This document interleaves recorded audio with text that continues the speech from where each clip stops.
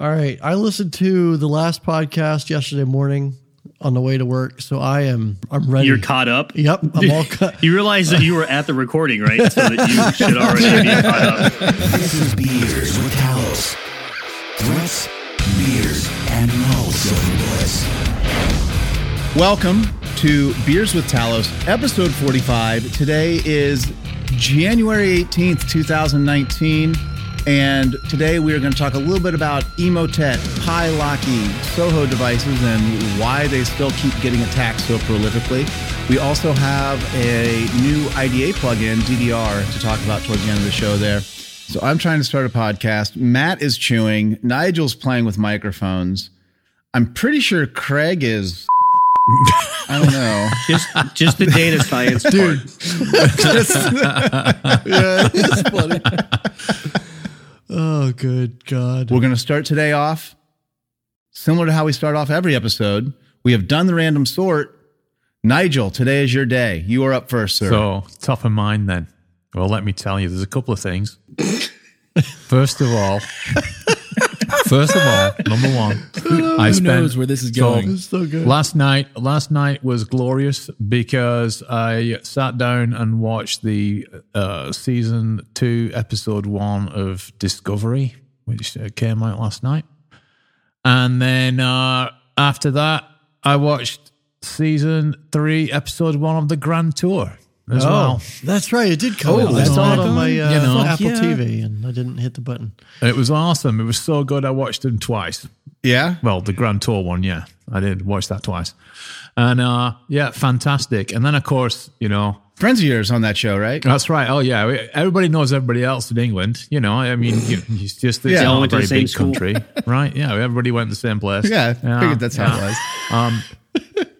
I think actually James May would have been in my year at school. And I almost went to the same university he went to, but we did not cross paths that way. So you guys are like basically besties. Yeah, basically that's like, like Yeah. next door neighbors almost, absolutely. right? And yeah, and then of course tomorrow we have the Crystal Palace coming to visit. The Mighty Reds, of course, will be victorious and glorious tomorrow as they march out triumphant again on our way to the English Premier League title. Crystal which we're Palace with expecting now. six wins this year against the Mighty Reds, 18. Correct. That's Still right. sounds like a shady mega church to me. Yeah, no. It does. It does. Absolutely. Please right. give generously. We've actually had a couple of injury scares recently, Mitchell, but it's looking better. It looks like Trent actually could even be fit for tomorrow. I don't think they'll play him. Yeah, Trent Reznor. And then Yeah. Trent Reznor's playing midfield now for the Mighty Reds. I don't know if you knew that. And What a then talented man. I think we'll probably drop Fabinho in at centre back instead. To cover there a little bit, and then we almost have Alex Oxlade-Chamberlain back in the fold. He's training again and running around outside and things, so it's looking good on that front. So yeah, we're marching on. Nigel, after having watched the Reds for the last, 8 years, being under your wing, can I just tell you how amazing it is? I'm looking at the league table. They've only given up 10 goals this year. I know, right? That's That is incredible, isn't it?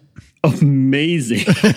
That's the kind of difference that happens when you bring in Virgil van Dijk at centre half, right? So all of a sudden, if you look at the stats, 50 games before he joined and the 50 games since he joined, and the difference It's is quite telling. That's what you're saying. amazing.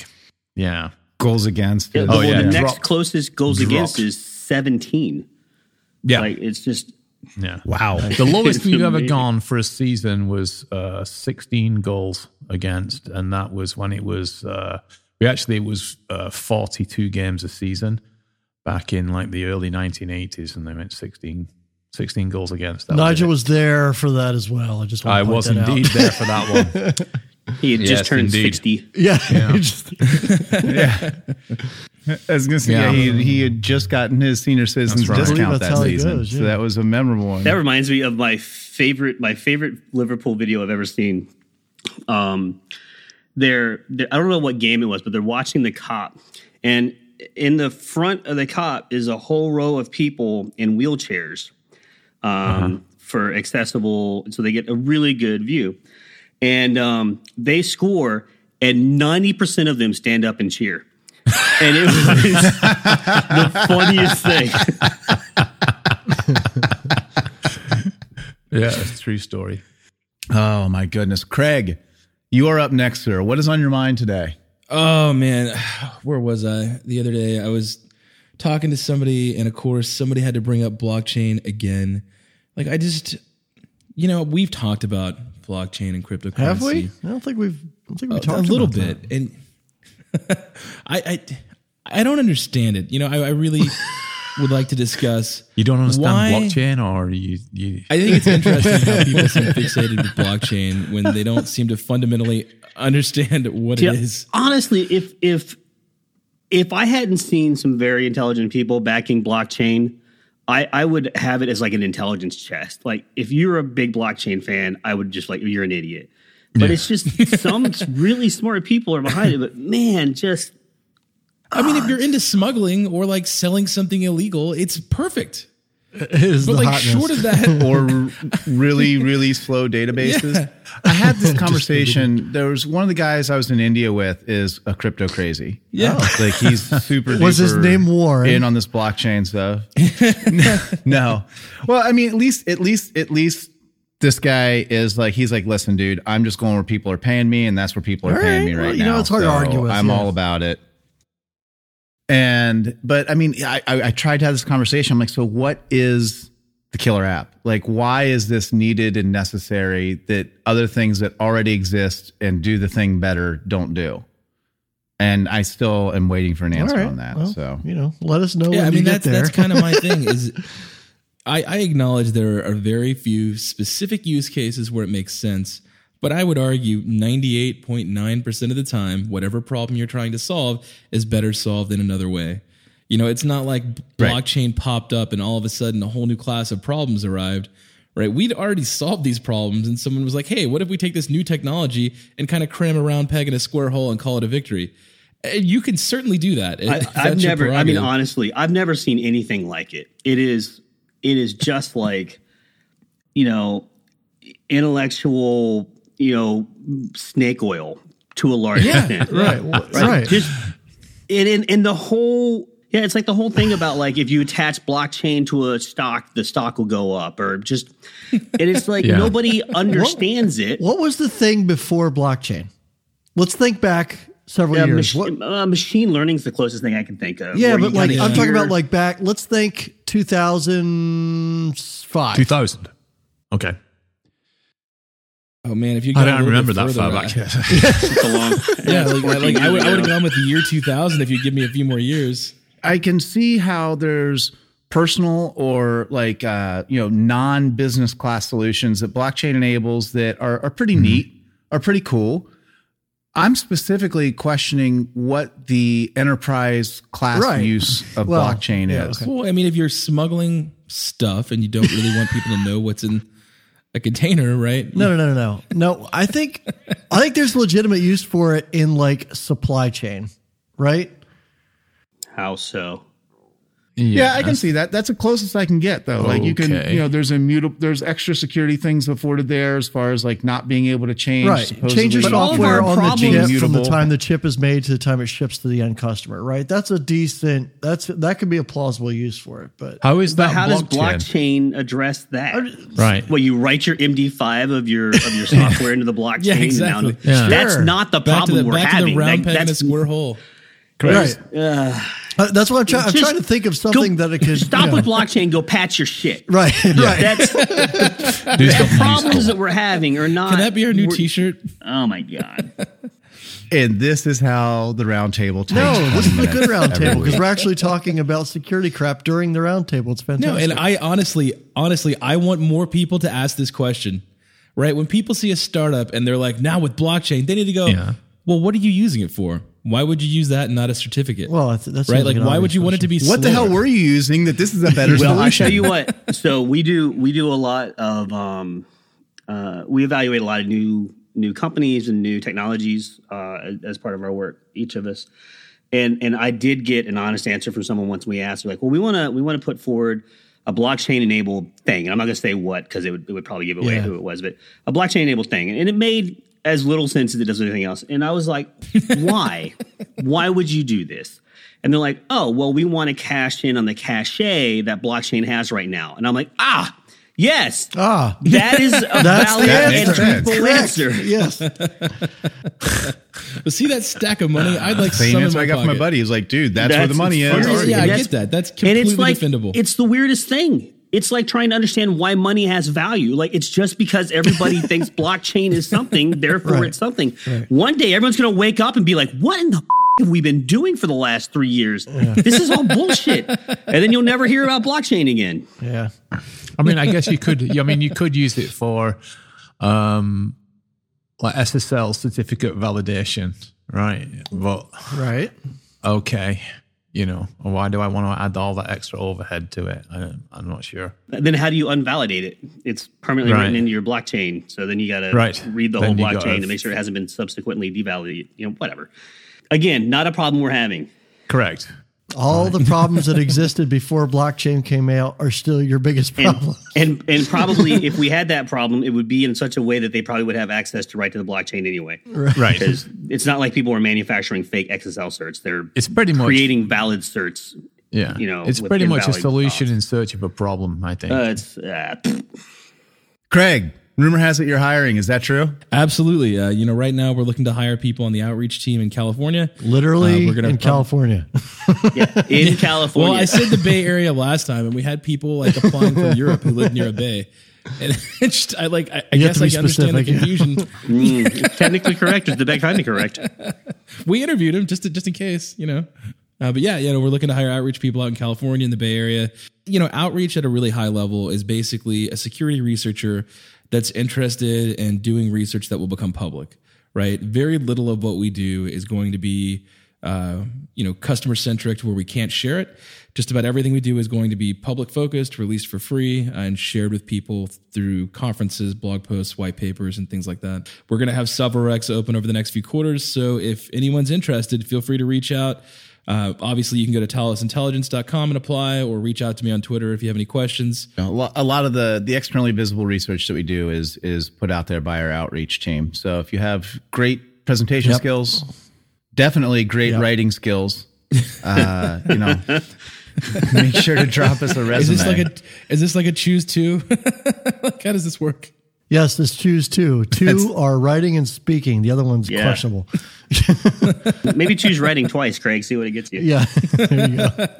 I'm hiring too, Mitchell. I'm hiring people who, work on databases, and I'm also hiring people who work on, systems and networks and things like that. That's basically, right. I'm hiring all the people who work for a living.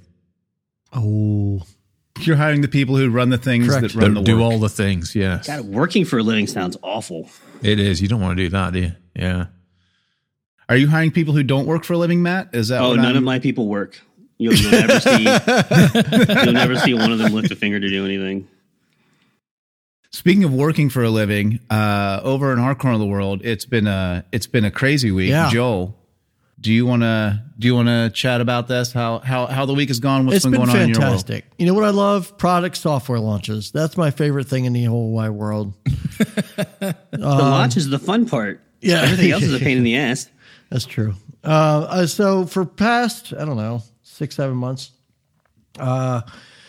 we've been writing a completely new ticketing system that basically enables our customers to go on to talosintelligence.com and file a ticket for the reputation of IPs and domains and URLs. And, if you want to categorize URLs or domains, so if you think something is, business as opposed to, computer security or vice versa or whatever. And now we're writing those to the blockchain. And so, we wrote a completely new ticketing system that enables that to be very transparent and very easy for the customer. It allows the customer to see the results of their ticket in real time, which I know is kind of shocking for some people. But we've been working really hard on that since for the past 6 or 7 months, and we deployed it on Monday. So it's been live and working very well. And people are already asking me if they can have an API so that they can automate everything. And the answer is to which I tell them no. God, no. no. What have you done so wrong in your There's no enterprise that you API. need a API to fix reputation of multiple domains and IPs? Right, that's my question. Well, so I think a lot of the questions that we're getting, a lot of the tickets that we're getting are, hey, I have this list of 300 things that I've downloaded from XYC threat intelligence vendor, and I want you to classify them all as bad, Talos. Upload. I'm not even sure you're allowed to do that, Well, like license let me wise. tell you what we're as a but as a receiving company, like having looked at a lot of Yeah. threat intelligence licensing agreements. Yeah. Yeah.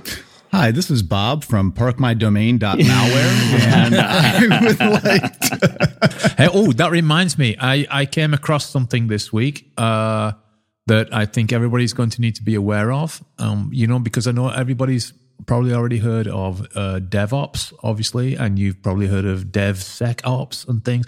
Well, this week I came across AI Ops. No. Okay. That's Go on. right. What do they do? Artificial Intelligence Operations. And what do they do? Up faster than real time. Yeah. Essentially, that.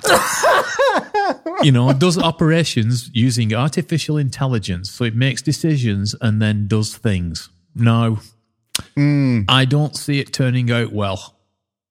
I don't know. Having done ops for a number of years, I kind of wonder if maybe an AI might actually be able to clear that bar because So what else was going on this week, Joel? So we launched the new Launched that. reputation platform. Yep. Launched that. That was a big launch. We also rolled out our new Talos intelligence messaging. So that's been a big thing. And basically how to take Talos and threat intelligence and how we speak to it in terms of product to the market. And so we've been kind of, rallying the herd, as it were, around that and what our next steps forward and training people how to give that presentation and things like that. So that's kind of what we've been working on this week. Back to you. That has been, if anybody wants to know the real reason the last episode was late, it's because Joel's had me Correct. working on I that had shit. Mitch I'm working. not even going to lie. I know that's a shock for Yeah. most of you, but Oh, it was terrible. I never want to do that again. talk to you about that, Mitchell. It's not a good policy. Matt, you are up, sir. What's been going on? I was sick for the last 2 days, so I went down like a YouTube hole, which is like my comfort place. Although I do have to say, YouTube's algorithm is getting a little pushy, Wobbly? suggestive. extreme. Okay. It's just, like you can end up with people with views that are like, oh, okay, I understand really quickly if you're not paying attention to what's going on. So I have learned how to reply to their suggestions with, I'm not interested in this person and they may need to seek mental counseling. Oh, you're going to share that quick take with the rest of the world. Yeah, I want to know the video that shook you. I don't have my it's tolerance like looking into the for- sun. Do you really? Yeah, not really. But I came across the YouTuber. Her name is Lindsay Ellis, Lindsay with an A. And she does really smart analysis of movies, which I'm not really a movie person, but I'm interested in how stories are told. Like I love something movies. I love so movies. you would love her. I think you would love her videos, and they're very smart takes. They're 30 minutes or so. She did like 3 episodes on The Hobbit and what its impact was in New Zealand and why it was so difficult to make and why the storytelling process is different in those 3 movies than it was in the book and how adaptations of movies work. She's a very smart person. But I think that's always very interesting to me is that one of if you take a book and you make it into a movie, Yeah. if you have one person who writes the book who has a story in their mind and that's what they're telling, Right. and then the person who does the movie isn't that same person who does Yeah. the screenwriting and stuff is like how that kind of interacts and changes, and then a I'll tell you different what, story, essentially. I'll find this video. She did a video on the movie adaptation for Phantom of the Opera, Yeah. which, the author was very involved in the movie Yeah. side of that. And Right. it largely flopped. And what her analysis was the language of theater is different than the language of movies. Yes. And that adaptation needed to either play further into creating a sense in the movie that you'll kind of accept some of the things that you accept in theater, or it Yeah. needed to be adapted to learn the language of theater. And so, like, the other example she had was with Les Mis adaptation. The movie was super gritty, but you have this singing part of it that like bangs against the visual imagery they were getting, and that's why that movie didn't play well necessarily. Right. She's very smart. She's and it's not a field that I've looked a lot of, but she taught me something that I wanted to tell you guys. So I don't know if you remember. I don't know, like Nigel, you're probably old enough. In 1987 on CBS, there was a television series called Beauty and the Beast. Yes. Oh, yes. I remember. Do you remember Yes, this? I remember that. Okay. So there were 3 writers for Beauty of the Beast. One was Howard Gordon and Alex Gansa, and they went on to write 24 and Homeland. And the third writer was George R.R. Martin. No shit. Oh, what? Yes. Wow. Was it really? Blew my damn mind. And I was like, all right, I'll tell the guys. Yeah, that's a good one. Wow.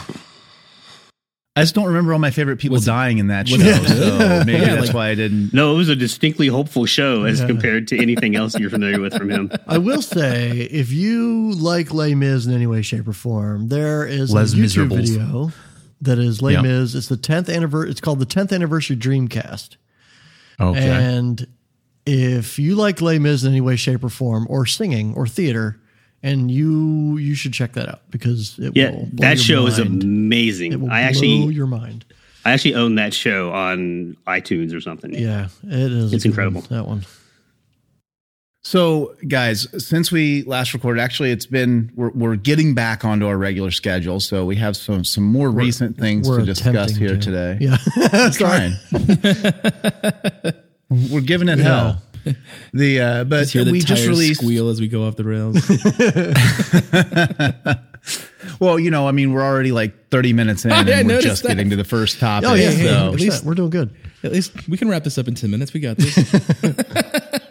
So we had some research come out. We want to talk today about Emotet and Pylaki. Let's start with Emotet. We saw this come back after the holidays. Took a little break for the holidays. Was that Hold something on. we thought? This is something I wanted to talk about because I thought this was the funniest part about all this. So Emotet is a well-known malware. It's been around for years, and we're normally constantly seeing it, and we don't typically do a lot of blog posts on it because it's just almost become like background noise of the internet these days, right?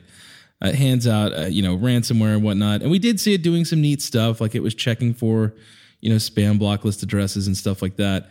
But what I thought was fantastic about this was the authors behind this campaign we've been tracking took off for the Orthodox Christmas holiday, which, if you look around, So they're there's from Greece. certain countries. Is that right?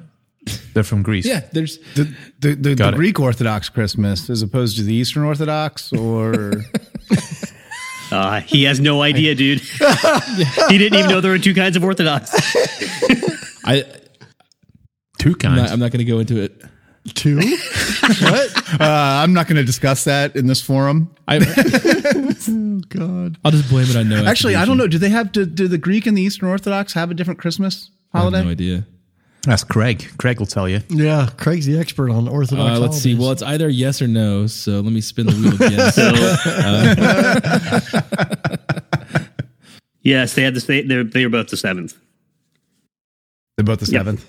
Yeah, so we rarely get insight into stuff like this where it's pretty clear that a malware author just takes the holiday off. I mean, it happens with most major campaigns and most families, right? It doesn't happen often. And so when we saw this, not only did we laugh pretty wholeheartedly, but we thought it was worthwhile to point out because while it doesn't do enough to give you like actual attribution, but it does give you a reasonable idea of what region of the planet these folks are operating out of.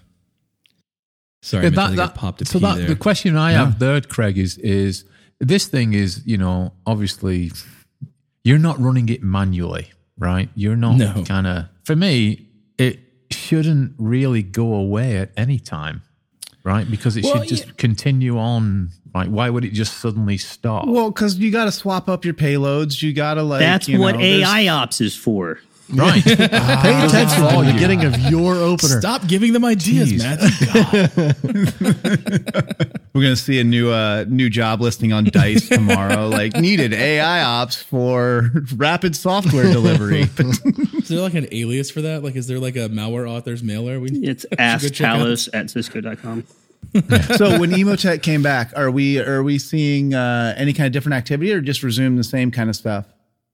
Basically resuming the same type of stuff. It's a similar type of ransomware, Word docs and whatnot. I think this is one of those campaigns that's just regularly so successful, they're not really going to rock the boat.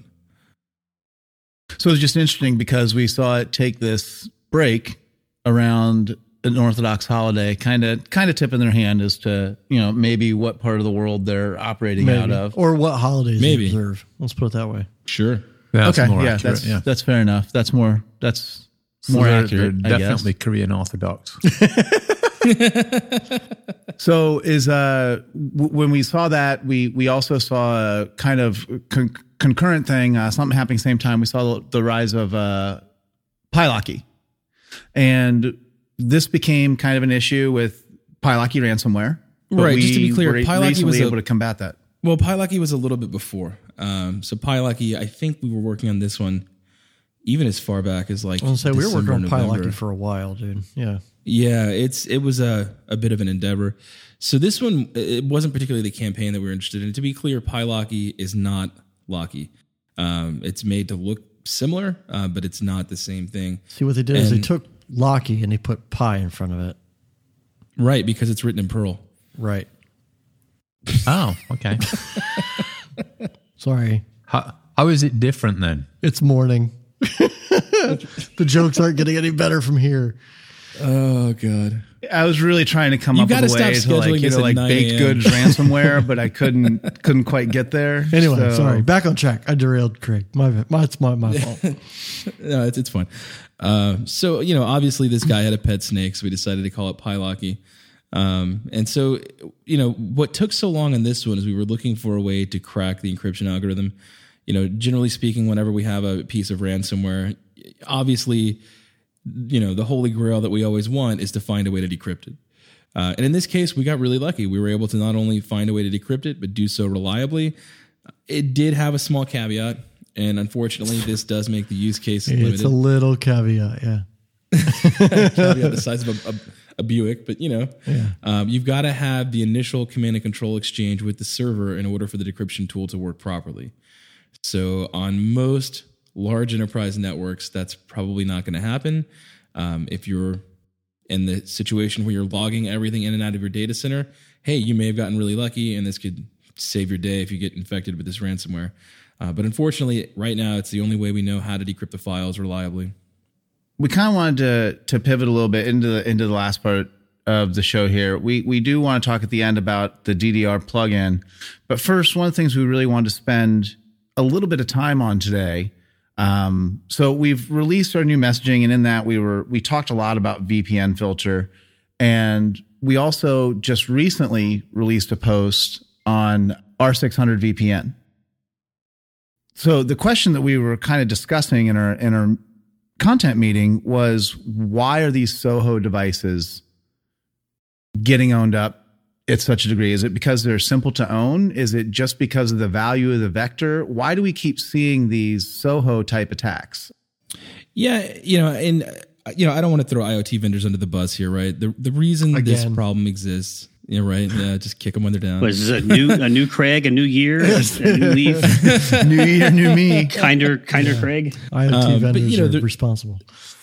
The reason these keep happening, in my opinion, is just due to the fact that when these devices are designed, they're designed so that the price is low, right? Unfortunately, we're in a situation where consumers prefer devices that are cheap, and they lean that way over paying for more secure devices that are expensive.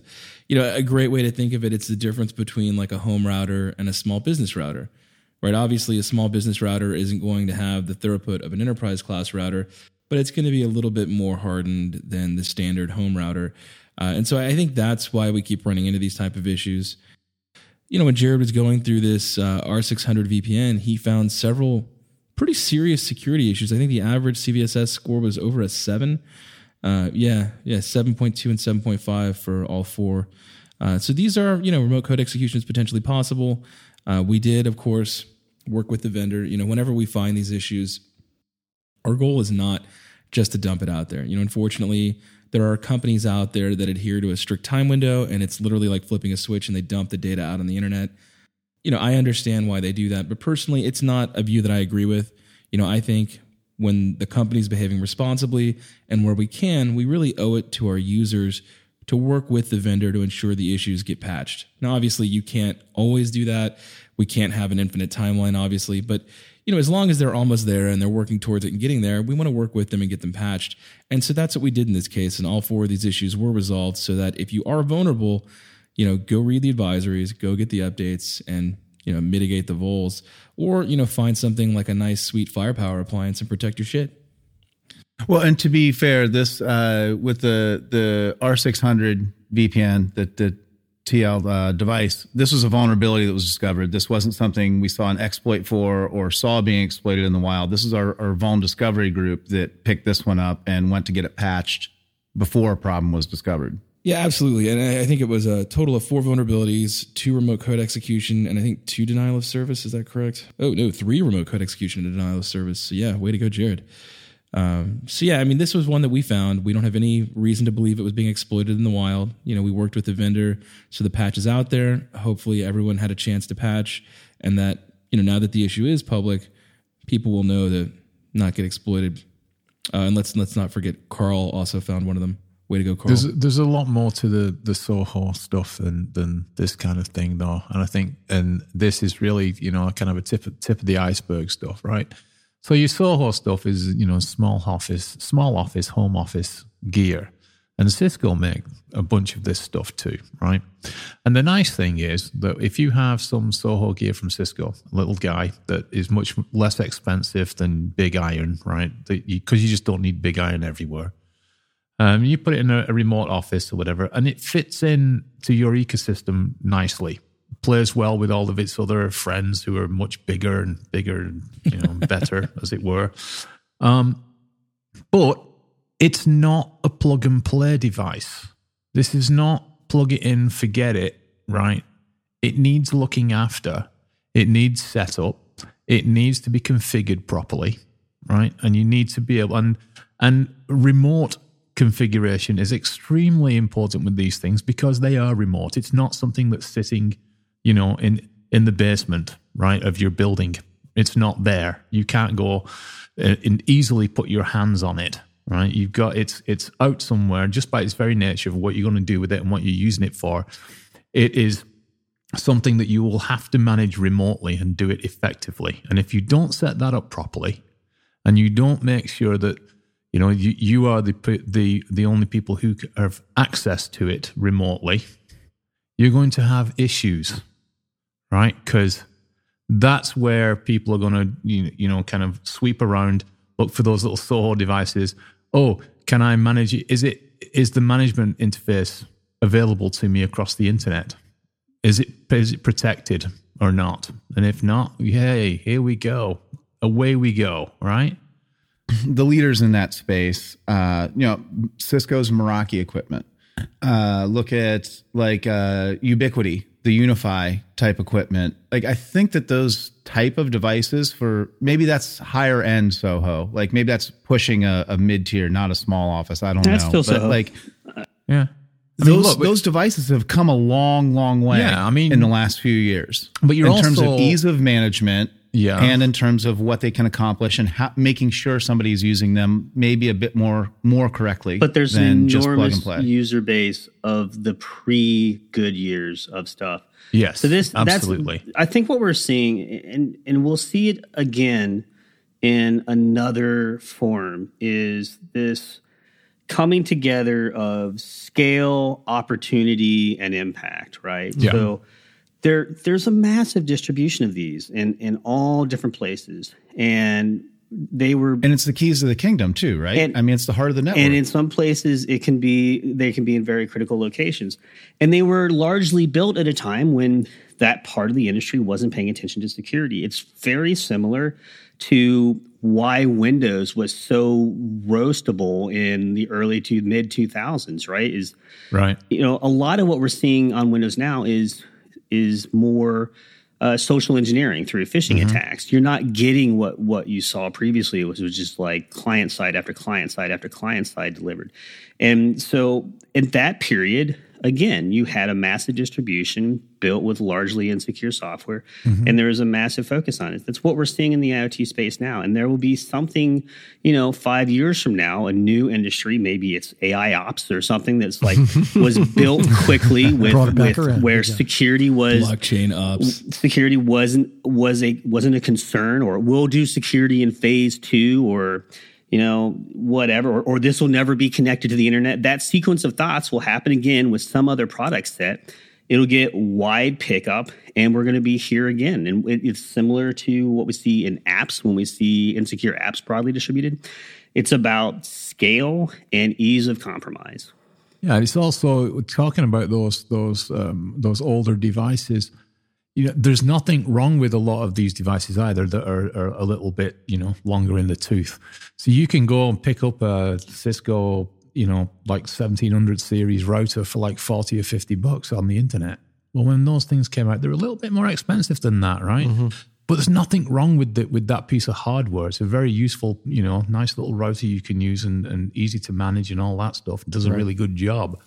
And people will pick those up, but it's still older gear and running on older software and stuff. And it's whether or not that you then go and spend the time to update it, upgrade it, whatever, get the latest and greatest patches of software and all those kind of things on it, etc.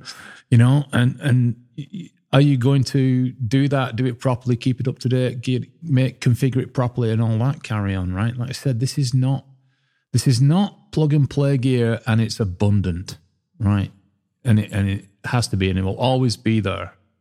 People are using these little routers, and until people learn how to patch these things and protect edge devices just like you would anything else, we're gonna have these problems. I mean, IoT is one thing, and then routers are another thing. It's the same solution. Well, it's where they come together. That's the I mean, I don't know. It's the same solutions that we would see for basically everything. It's just that I guess I don't understand the difference in between, you need to patch your desktop.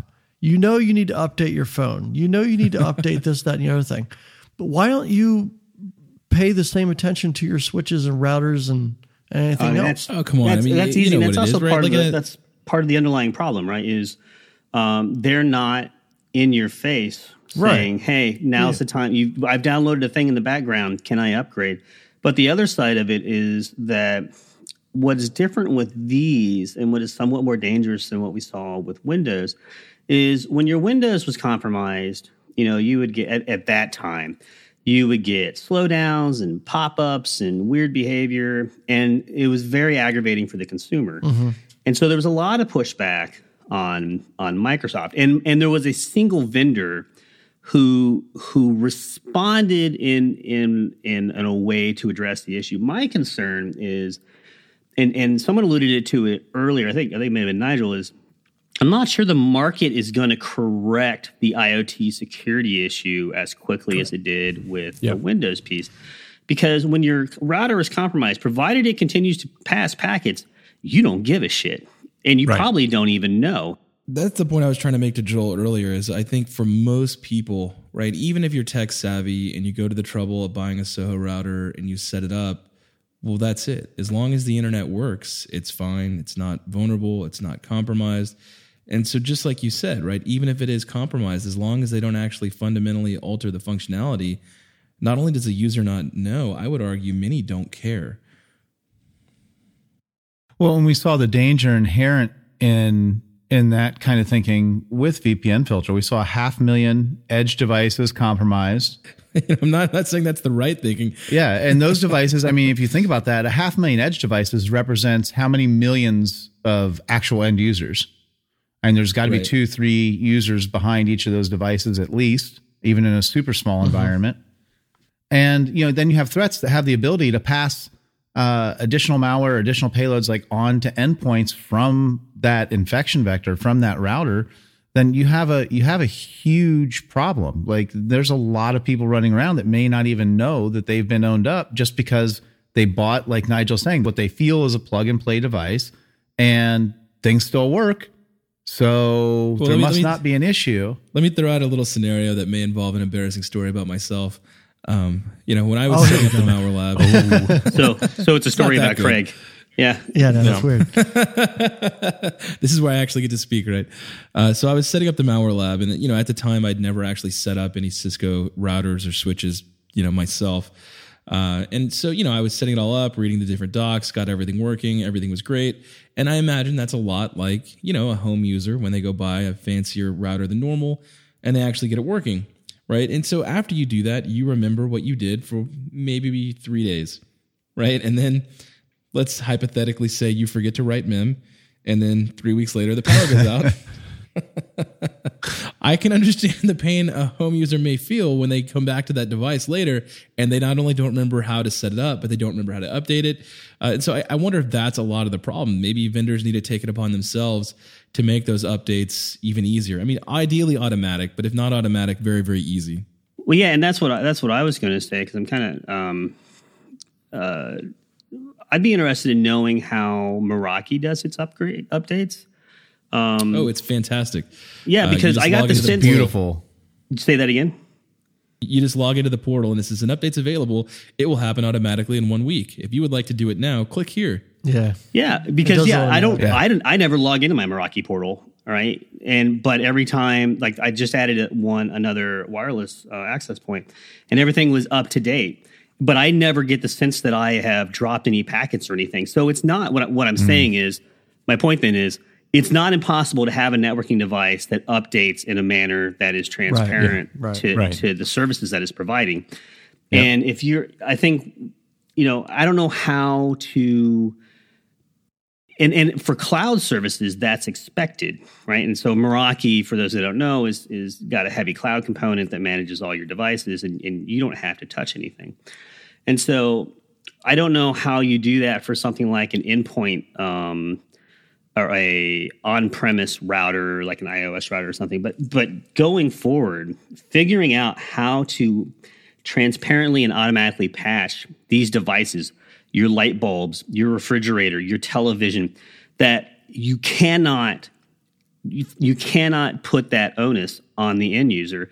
There's a tweet the other day about someone advocating for more humanities majors in security, and I fully support it, because to a large extent, the underlying flow of the problem in security right now is not technical. It's psychological. It is human-centric. You're not going to fix, quote-unquote, security with any technology, right? It's about understanding how large groups of people work inside of technology, being honest about where those large groups of people are going to fail, and then addressing those fail points, whether or not there's a way for you to realistically say, oh, well, it's on the user to do that update. It's irresponsible to do it that way at scale, especially on the consumer side. You cannot expect consumers to worry about security, because we know from the last 30 years, they don't. Mm-hmm. So you have to build your product in a way that takes care of itself. Yeah. Mm-hmm. I think Meraki devices, someone correct me if I'm wrong, I think you can set the time when it updates, but I think by default it does it like in the middle of the night at like an odd hour or something. I forget. Oh, it should know. It should know when it's when there are no active clients. Yeah. No active clients on it or whatever, or least amount, and then it will do it. It's kind of like, I don't use the Meraki ones. I have the Apple devices that they don't make anymore. But those things keep themselves updated nicely, and that's exactly what they do, right? They just hang out. We should. When it's quiet, then they update themselves. Yeah, we should have one of the Meraki guys come on the podcast. I'm looking at it. One of those guys come on. So basically, it has a upgrade window that you could suggest. So I basically tell mine to update at midnight on Thursdays for some reason. I don't know why I picked that. And it'll automatically do that. All right, guys, we know you when may to not have note picked it. I to think it sell picks it for you unless midnight. You midnight Thursday yeah. for Craig. My internet's going to go What was down that IP for address of that router again? 38 seconds. There's your chance. That's the whole window. But otherwise, it does it automatically. It's super painless. I think it's a great example of someone who really thought through the process. And obviously, we're not saying that because it's a Cisco product. I mean, we would be pretty honest about it if we didn't like certain features of it. But I like it. It's clearly made to be the least painful. It's got good messaging. It shoots me an email, and I can just ignore it, and it'll do it automatically. So I've been pretty happy with it. Yeah, I've used that one. I love it. It is beautiful. I've used the Ubiquity gear, the Unify gear, and that is also like super duper easy to use, simple interfaces, and kind of takes care of itself in the background a similar way. I would think that they're competitive devices, I'm sure. But I mean, there is a class of device out there now that has kind of addressed some of these issues and at least takes care of some of the problems. but they're not the $40 router you get at Best Buy. Correct. Right. And that's they're closer to the $400 router with a $500 or $1,000 annual license on it. Yeah, and security can't just be for rich people, right? You have to, because, and here's the deal, because tell that to the Senate. Twitter on the East Coast was taken down by a whole bunch of consumer grade routers that had been compromised, right? Yep. If you let the people who can't afford good gear install a whole bunch of shit gear, eventually it's going to bite you in the ass. So I don't know how you get to the point where you're supplying secure gear to everybody, because when you put out 3 million shitty endpoint devices that are going to be on the internet, they're going to be somebody else's very quickly. And we cannot continue this cycle of saying, oh, well, the user has to patch, the user has to do this. When we say you have to patch, we're talking about enterprises that have to make, microsecond transaction decisions and can't afford to drop a packet and are making those kind of decisions where they have to test extensively their gear because billions of dollars of revenue are riding on whether or not something functions. Those are the people we're talking about patching. When we're talking about my parents or my wife or my kids, they should never have to patch a single damn thing, Right? Because they won't. It's not what they worry about. It's not going to happen. There's millions of them, and we can't keep deploying millions of insecure things that no one's managing, which is where we are right now. Well, the average end user has one little box, one gateway box. It's their modem, their router, their Wi-Fi, their wireless router, all wrapped into one box. It has a coax cable on one side and the Xbox plugged into the other. Yep. Like they have that one thing, right? They have this one gateway device that does everything for them, and it's effectively managed by the cable company as far as they're concerned. Yep. Oh, and that's Nobody even always knows how to log working into out that box. flawlessly. The average user. Yep. So, I mean, if they can't make that process transparent, that's going to cover 85% of use cases for the average end user. Is they're just waiting for their fiber provider or their cable provider to update their shit for them.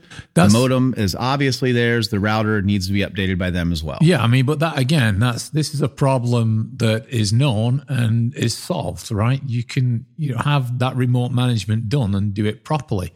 What's not going to happen, like Matt's saying, is all of the other bits and pieces that sit behind that. Your webcams, all of that stuff. Photo sharing shit. Yeah. Your fridge, for goodness sakes, or your television set, right? Those things. Do they still make those IoT fridges? I mean, I would think that all the things like these fridges and the television sets and whatnot, all these things that kind of run on stuff like Android, right? That would be a fairly easy thing to think about. Hey, we could automatically update this thing. Yeah, you would think so. I'm not intentionally being sarcastic. I'm saying it is true. Yes, it is something that you can automate, right? I mean, as an administrator, you spend probably 90% of your time and your job automating the things that you do, right? So that you don't have to do any work, right? Well, if you can do that, you can do it with pretty much anything. But there has to be a driving force behind it. Sure. Right? And the driving force for an administrator is, well, I don't want to keep doing this all the time. It's very boring. So I need to automate it. Well, what's the driving force for keeping your television set updated? Since this is the year of the Linux desktop, can we automatically? Is this also infrastructure week? Actually, Joel, I'm going to go out on a limb. I'm going to say this is the year of the Solaris desktop. You going all the way there? All right. Yeah. Wow, you know what? That would be fabulous, Mitchell. I mean, so no, I make that joke to actually kind of ask a point. So like, the operating system, and this is absolutely no surprise to literally anybody that knows me. The operating system that I use is OS X, right? And that, as of the Mojave update, is now automatically updating, completely transparent in the background. And as of iOS 12, your phone and your iPads and all that kind of stuff will automatically update in the middle of the night once it downloads the thing, and it's on a charger. But my question is do Linux desktops and Windows desktops, do they also do the same thing? I have absolutely no knowledge. I believe, yes, you can do that. Absolutely, you can do that. Okay. I mean, Yeah, if you put in cron tab yum update or whatever. That's what I'm saying. Like, that shouldn't be the step. I know you're kind of making that as a joke, but like, is that the step that you have to do, or can you actually click a button that says update this bitch automatically? Yeah, but how do you think your Mac does it? It does it without it. What he's saying is now it does it automatically. It does it. interference. Yeah. What I'm saying is the Mac, the user experience of the Mac is it does it. Like, you don't have to. You don't have to. You don't have to specifically set it up. Right. To It do just that. does it. Yes. And that's what I'm saying. Right. Does the Linux desktop just do it, or do you have to select it? Do you have to patch the kernel and? You know. I don't know. I use Fortran in a large format printer. That's why it takes so long to get the podcast out. The audio editing software of Fortran. He's got to send the printout to Apple to have them put it into the cloud. That's right. GarageBand. I tell you what, with the you were talking about refrigerators and thermostats and televisions. The greatest security technology ever invented is NAT. And I was sitting here because all of that stuff can't be directly accessed from the internet, Right? Unless you've gone out of your way to be stupid, which people do. But what I'm also sitting here is the biggest threat to internet security right now is probably IPv6. You know what? I 100% agree with that. Because IPv6, they're going to tell you, hey, there's enough IP addresses, so everything can just have be its own directly public connected. routable IP It's all address. good now, guys. Yeah. Oh, sweet. Now my refrigerator can be on the internet. Awesome. Awesome. I remember when Sweet. everything was Can't publicly wait. routable on the internet. In the days before RST. That's because there 1918. were 10 computers on the internet and you had 2 of them. You and 3 of your buddies from DARPA That's don't right. count. Jesus. No, but I mean, there are ways to do IPv6 correctly as well. But yes, the danger is that people are not. There's going to do it ways to do correctly. lots of things correctly. We don't do any of them. That's right. They're just Because not going doing to it do correctly is hard. And then I Yes. can't ping my refrigerator from work and have it tell me if I need cucumbers. No, so I have to have it all on the fucking internet. I like how you went to cucumbers instead of like milk. That's funny. He Things likes are important to cucumbers. Matt. Yeah. You That's gotta true. you gotta understand. I still posit that the single most important advanced, I guess, security technique for a home user is to learn how to segment your network. If you can have a cesspool of bullshit devices that don't touch the and you treat it as such, you treat it as a swamp of, crap, Cesspool of then your bullshit. whole network. What if router vendors supplied a cesspool VLAN auto configured? And it's Yeah, hey, why I've not? detected you have a light bulb. I've put it in your cesspool. Yeah. yeah. It would be like the first time your browser offered you a cookie. You're like, what is happening right now? Why does my computer want to give me a cookie? I want to click on a cookie now. But that's the there's lots of routers nowadays. In fact, I'd probably wager that most home routers have the LAN, like the protected LAN and the guest LAN, right? Yeah. And so it's a good idea. And even in corporate environments, I've seen that I happen to work around, they have a corporate LAN and a guest LAN, right? And that's a good idea, man. Well, say a lot of those boxes come with if you go and buy an upgrade, you go and buy a Netgear router or a Linksys router or whatever. It'll a lot of times the even the mid-tier, the low mid-tier devices will come with a guest network configured or auto configured for you as you set it up, as it takes you through the GUI to set the device up. So why are we not training people to put their bullshit devices into that guest network? or call it something. It's just like IoT device We're network. literally doing that right now. I think that's what we're doing. Are we doing something right now? We're trying. I mean, we're doing a thing. I don't know. No, do that. Do what Mitch Unfortunately, I just think most said. of the people who listen to us automatically already know how to do that kind of stuff. We did have one other thing we wanted to talk about today. While we're, talking to a high level audience that's already telling us that they know everything that we're saying. We did release a new tool, something that is net new. Holger actually put this post up, just 2 days ago, I think. And we have a tool called DDR, Dynamic Data Resolver. It's a plugin for IDA Pro. Yes, it is. And we just released that as a free open source tool. You can check out the blog to read the post on And that. automatically install Paul's color scheme. Oh my God, that would be terrible. We should do that with every plugin. Paul, Can we do that? Wait, can you outsource color setups? Or outsource? Can you export color setups in IDA Pro? Of course. I'm sure you can All export right, a let's palette, do yeah. that. Let's export Paul's palette. And Have it as a open source download. it. Yeah, yeah. I mean, he does Absolutely. good work. Like maybe there's something about the colors that Maybe. sticks to the human mind. Yeah. So let's talk about the tool, Craig.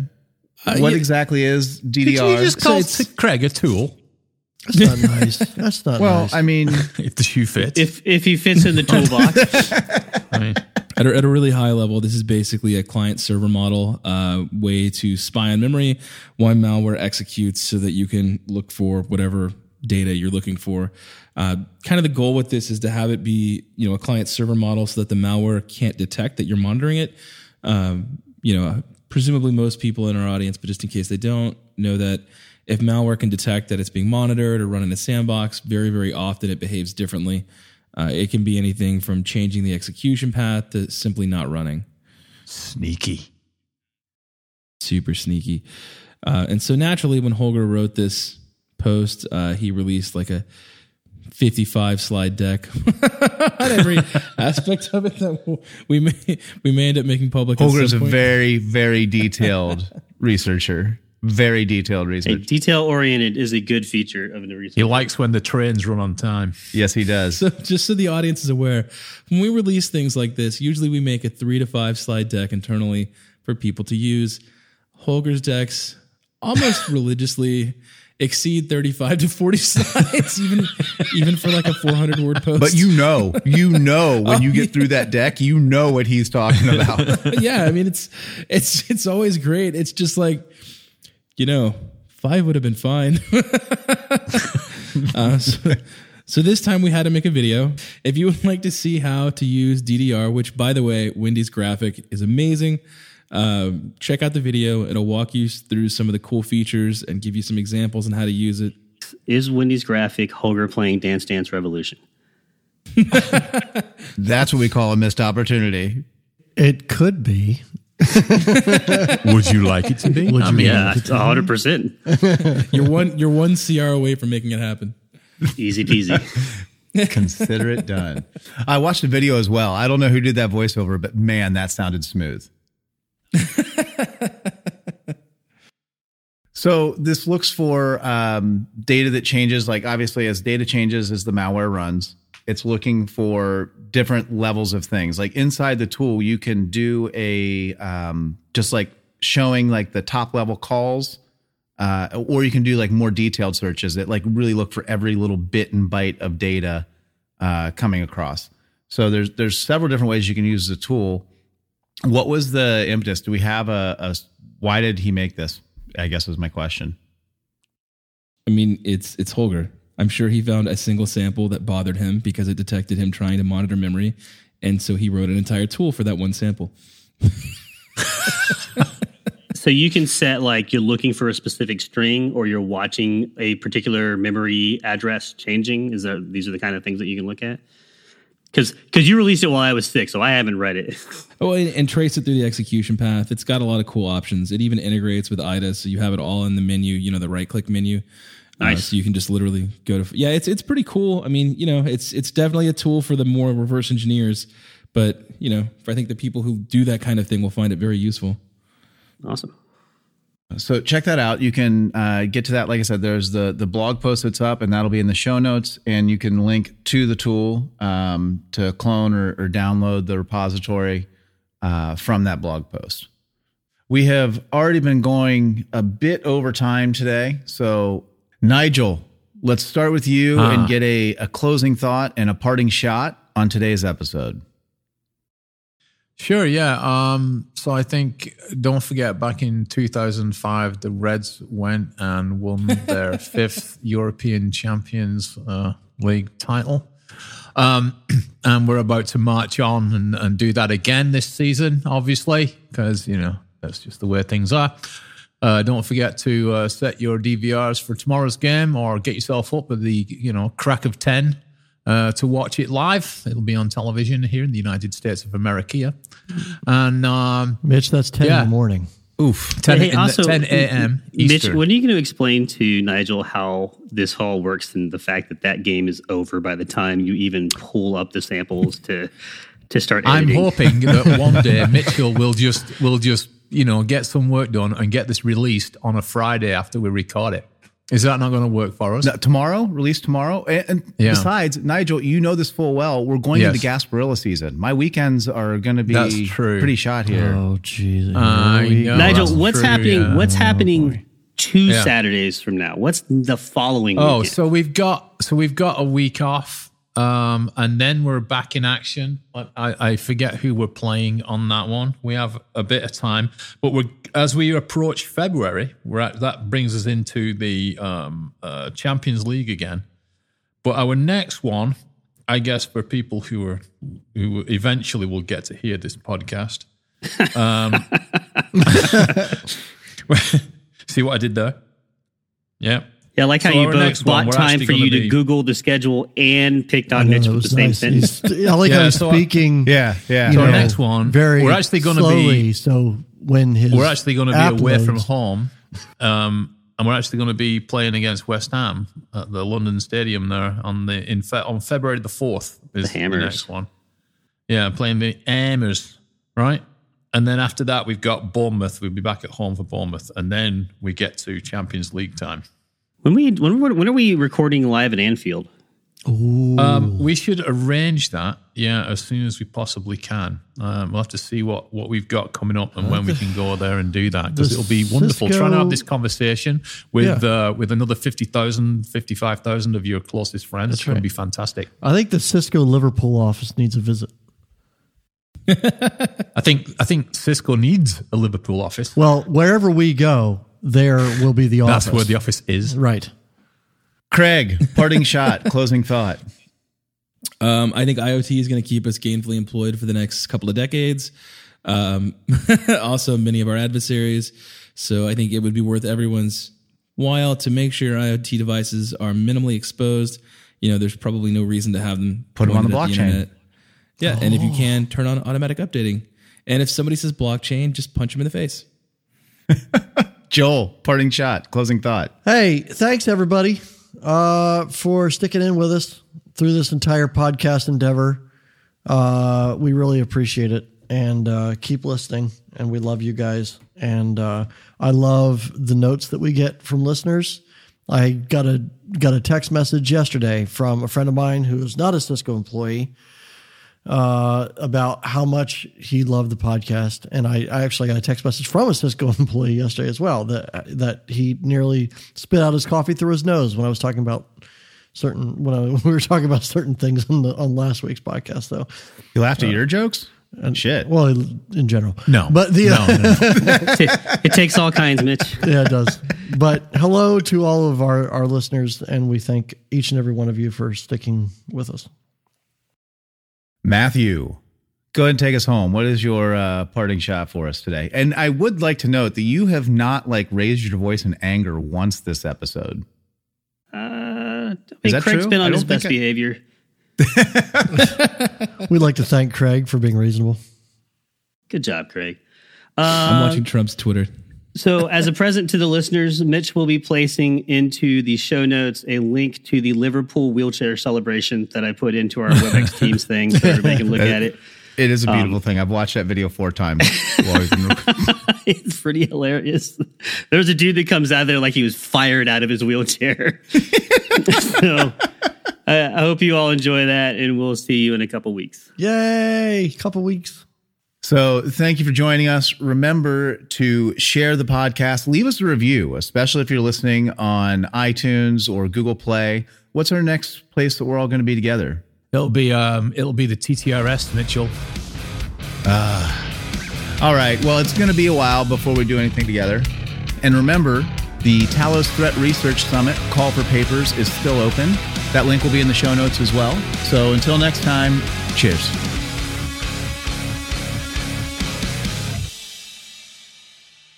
TTFN. Are you doing that thing where you're like, show how old you are by putting a phrase in that no one understands?